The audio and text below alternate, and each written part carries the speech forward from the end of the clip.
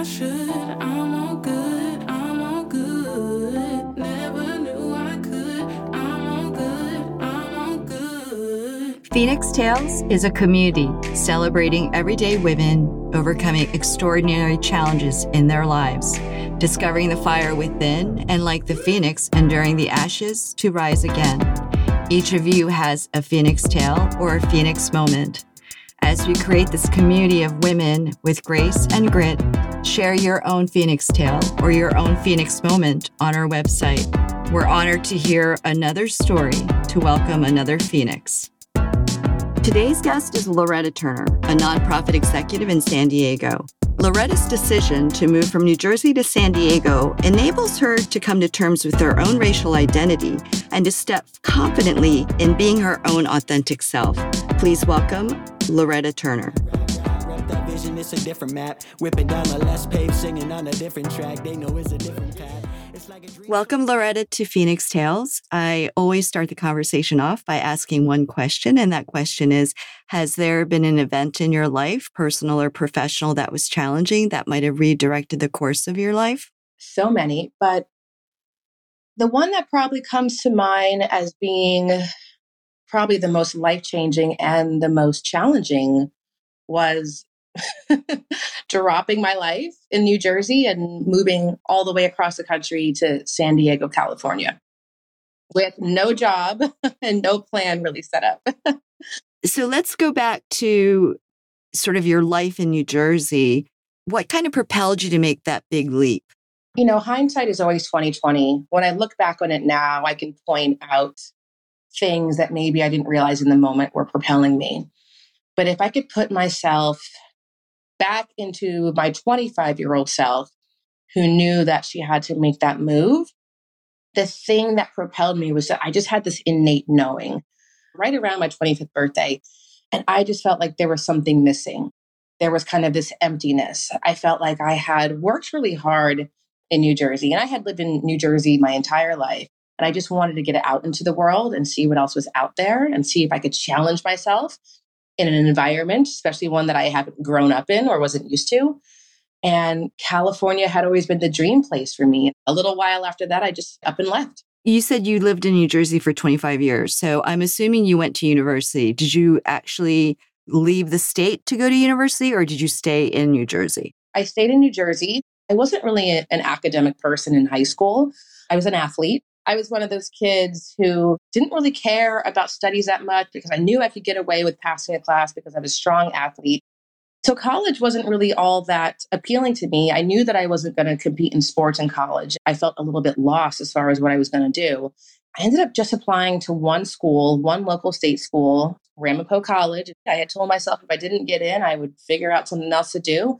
I ended up getting in, and the drive was only about 35 to 40 minutes from where I had grown up. That's as far as I had ever gone, as far as moving away, so to speak.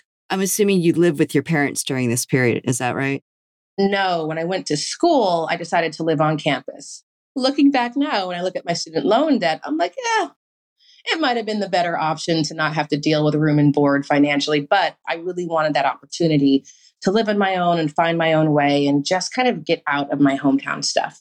It's interesting because most of us have that kind of self-reckoning when we go off to university and being away from home. And it's a period in which you can try new identities and sort of a self-searching period.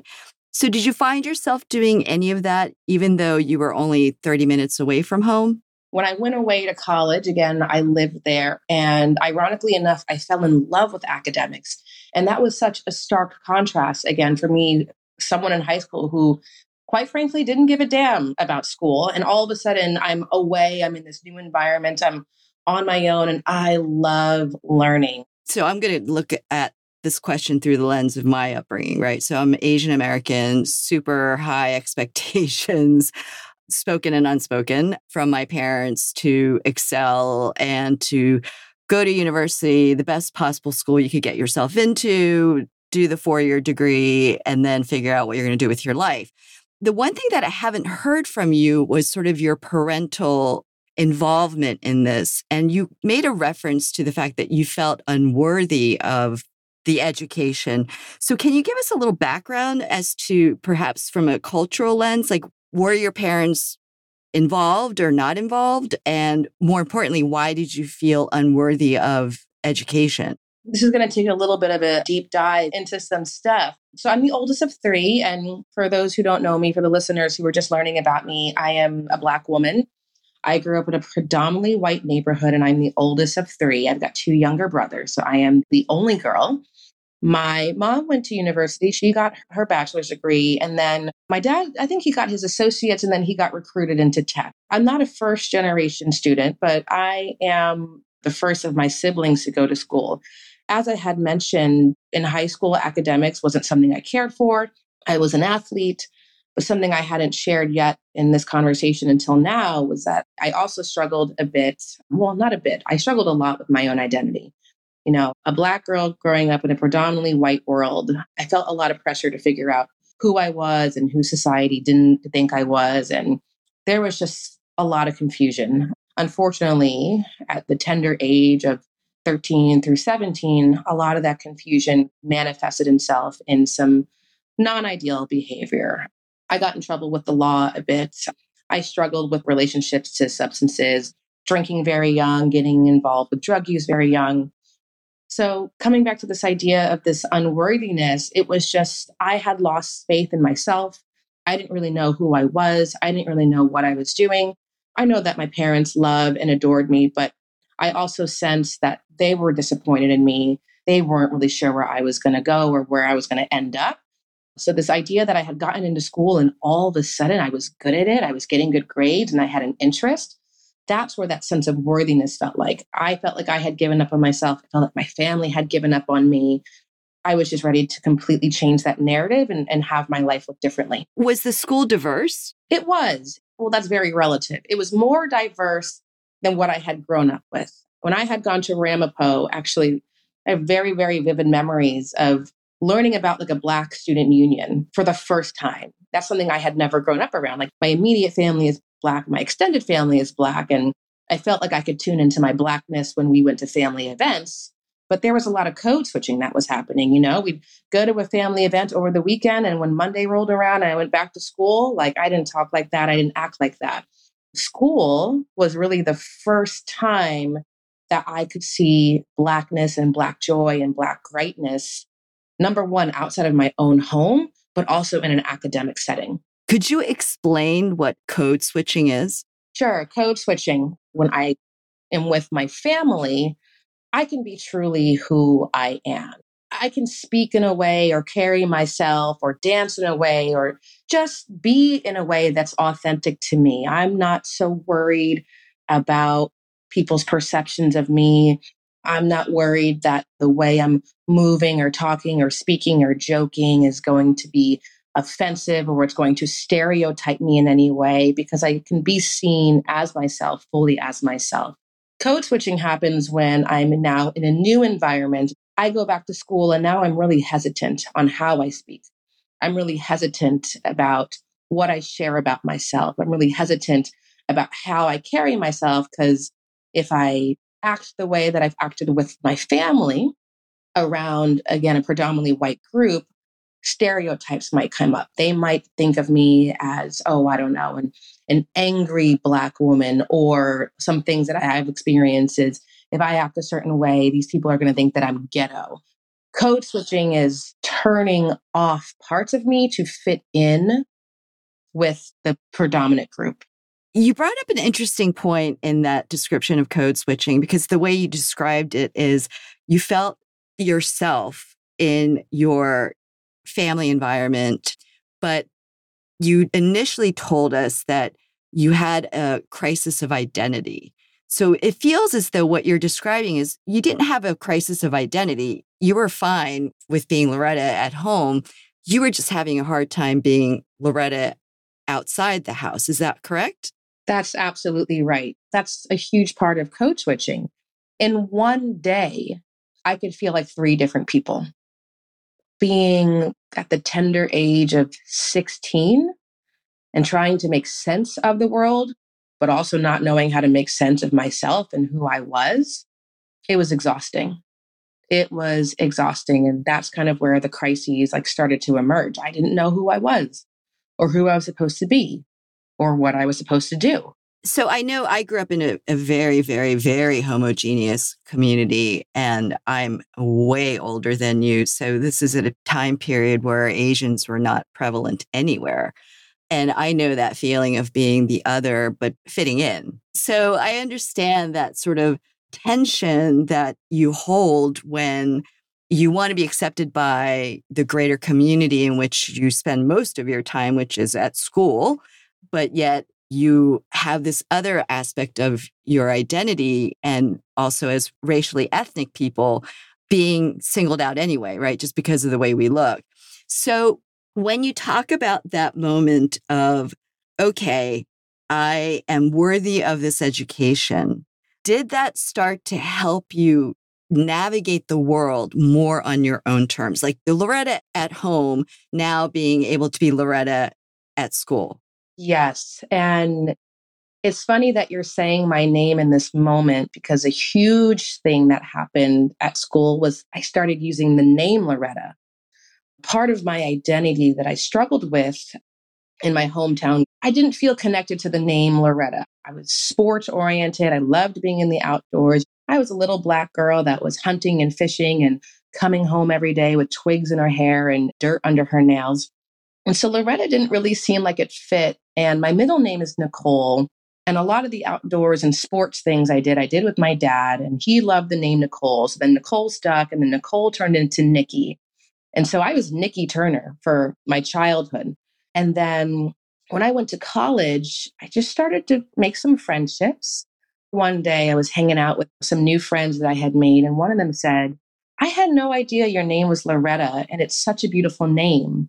Would you be open to us calling you that? And I think in college, there was this moment of changing my name and owning my namesake that I was really allowing myself to let go of some of the hurt and the confusion and the pain that came with being Nikki Turner. And that I was able to start over as Loretta and just kind of like you mentioned so eloquently, pave the way for my life, for my future in a way that was authentic to me. And that's where it all started in college. You know, I think we all carry those old hurts, right, with us. And I can say, even as a 55-year-old woman, I can remember the first time a white friend came over and smelled the fridge, which had a lot of kimchi in it, and was like, you know, ew, what is that, right? Like you have those memories of that kind of child pain. But has it started to diminish in the sense that the more that you're able to own being Loretta in the world and being Loretta fully in the world and not having to code switch at all, has the pain started to lessen? And I know you're still young and it's not that far behind you on some level, but I'm just curious. It has. And I don't know if I would use the language. Actually, no, I would say that in a lot of ways it has lessened because I have been able to accept it and understand it. I think going into college, I was holding on to so much of that pain and internalizing it. I didn't have the tools before to understand that that wasn't really about me. That was more so just an unfortunate environment that I had grown up in and people that I had grown up around that had participated in racism and racist acts. Once I was free of that and I was in college and I was around people who saw me for who I was rather than who they thought I should be, once I was able to say, you know what, I'm going to become a yoga teacher because that's something that I want to do in my heart. And I'm not really concerned about who else wants me to do this or, doesn't want me to do this. Once I was able to start doing those things that felt authentic to me, there were these moments that I was able to say, oh, yeah, that thing that happened, that's not because I'm a bad person. That's not because there's something wrong with me. That was someone else projecting something onto me. That was someone else making me the butt of their joke because of their own insecurities. And so the pain is still there. And I have the tools now to have, number one, compassion for myself, to not internalize any of that stuff, to not say, well, you deserve that kind of behavior because X, Y, and Z. And also, I have the tools to have compassion for others and to be able to say, although that person hurt me, although that person excluded me, they're human too. And in my heart of hearts, as painful as it was, I can be forgiving knowing that a lot of the things that I had experienced wasn't because people were intentionally trying to be awful. It was because we're all having this human experience and hurt people. In a world of today where there's been a lot of reckoning, Asians have had to reckon as women are being pushed in front of subways and so forth. And obviously Black Lives Matter and just the horrible, awful divisions that we're seeing throughout the country. How do you internalize that? Full disclosure, my son is half African-American, half Korean. He's a Black man in this world. And so when things like George Floyd happened, I can't help but internalize that. So how do you process the world in which we're living currently and still have that sort of wonderful essence that you've described of understanding that it's not about you, it's not personal, but that it's about the other person? But how can you keep that wonderful essence alive when the world is constantly reminding us that it's much uglier than what you're describing? Whew. The short answer is that it's not easy and it's possible. So when the world was falling apart in 2020, I once again had my own reckoning. At that point, I had already lived in San Diego, but conversations around Black Lives Matter had happened in 2016 when I was still living in New Jersey. I remember when those things came up in New Jersey, my world was still very white. And so in 2016, when Black Lives Matter really came to light for one of the first times, I was actually telling myself that that's not really my issue. It was painful. It was tough to watch. Obviously, I could relate to it a lot, but I was still distancing myself from it. When everything happened in 2020 and I had moved to California, I had this reckoning again. My world wasn't as white. Actually, I had pursued my master's degree. And so when 2020 came up, I had to have my own reckoning. First of all, say, oh, this is my issue. This is everyone's issue, first and foremost, but this is also my issue as a Black woman. There was a time that I just had to be angry. And I had to go through that for a little while. I had to really sit in that fire and sit with that pain and have my own reckoning and come to terms with just how ugly this was. From there, I was able to kind of burn all that away and come back to this place of compassion and kindness. Like I mentioned, it wasn't easy. What it had to look like for me was changing my environment and changing some of the people I associated with. I had to put myself in front of people that were willing to talk about those things. I put myself out on the line. I went to protests. I had to really put myself out there and lean into people who were willing to do this work, lean into people who are willing to have these conversations. And so I know that's a long answer, but I think what I would have to say, it was a lot of work. It was a roller coaster. I mean, one of the things that it looked like for me was changing jobs. I was in a job that when George Floyd got murdered, they didn't want to say anything. But meanwhile, I work in nonprofits. Meanwhile, this was an organization that was happily serving brown and Black people, but didn't want to make a statement. I had to leave that job. I had to put myself in another organization, in another community of people that were willing to do this work and feel this work and be in community together about what was really happening in the world. I'm going to say just my experience of San Diego is that it's probably not as diverse as LA. Have you noticed that? And has that affected your ability to create a community that looks like you and feels like you? I love that you brought this up, and this is something I love to debunk. I think a lot of people have this image of San Diego that it is very white, which it is. San Diego is massive. There are 3.3 million people in this county, and that number is growing. We share a border with Tijuana, Mexico. So we have insane amount of beautiful Mexican influence in this county. And that's everything from food to language to just everything that happens here has such a strong Mexican influence. There's also a huge Asian population here. And while the Black community isn't as big as I say LA is, or even, the East Coast, New York is, there is definitely Black community. And so to answer your question, I have the most Black friends and brown friends I have ever had in my life. And that happened moving to San Diego. I have been able to find a wonderfully diverse and rich community of people of all backgrounds. We know that San Diego looks very white, and we know that a lot of the most beautiful places in this county are accessed by more privileged people that are predominantly white. So, a lot of the work that I do in the county now is making those spaces, especially outdoor spaces like beaches and trails, more accessible to communities of color, especially communities of color. Tell us what you got your master's in. What was the process for you to figure out that's what you wanted to study? So, thinking about waking up on my 25th birthday and wanting to move to California, I had no plan. I had no job. I just know that I wanted to get out there. And I struggled. I emptied my savings account within, I think, 6 to 8 months. My first job, not even out of college, before I graduated college, was a job with a local nonprofit. When I got to San Diego, I found out that San Diego just happens to be one of the nonprofit hubs in the county. Again, we're a massive county, 3.3 million people, but we've got, I think, now 12,000 nonprofits spread across the county. There is a master's program at the University of San Diego that is ultimately an MBA, but it has a nonprofit focus. I couldn't get a job, ran out of money, I was racking up debt on credit cards. I got involved with a professional association. It's called YNPN, Young Nonprofit Professional Network. And several people were like, oh, you should get connected to the master's program. I love school. So I applied. I applied in 2018. I got in.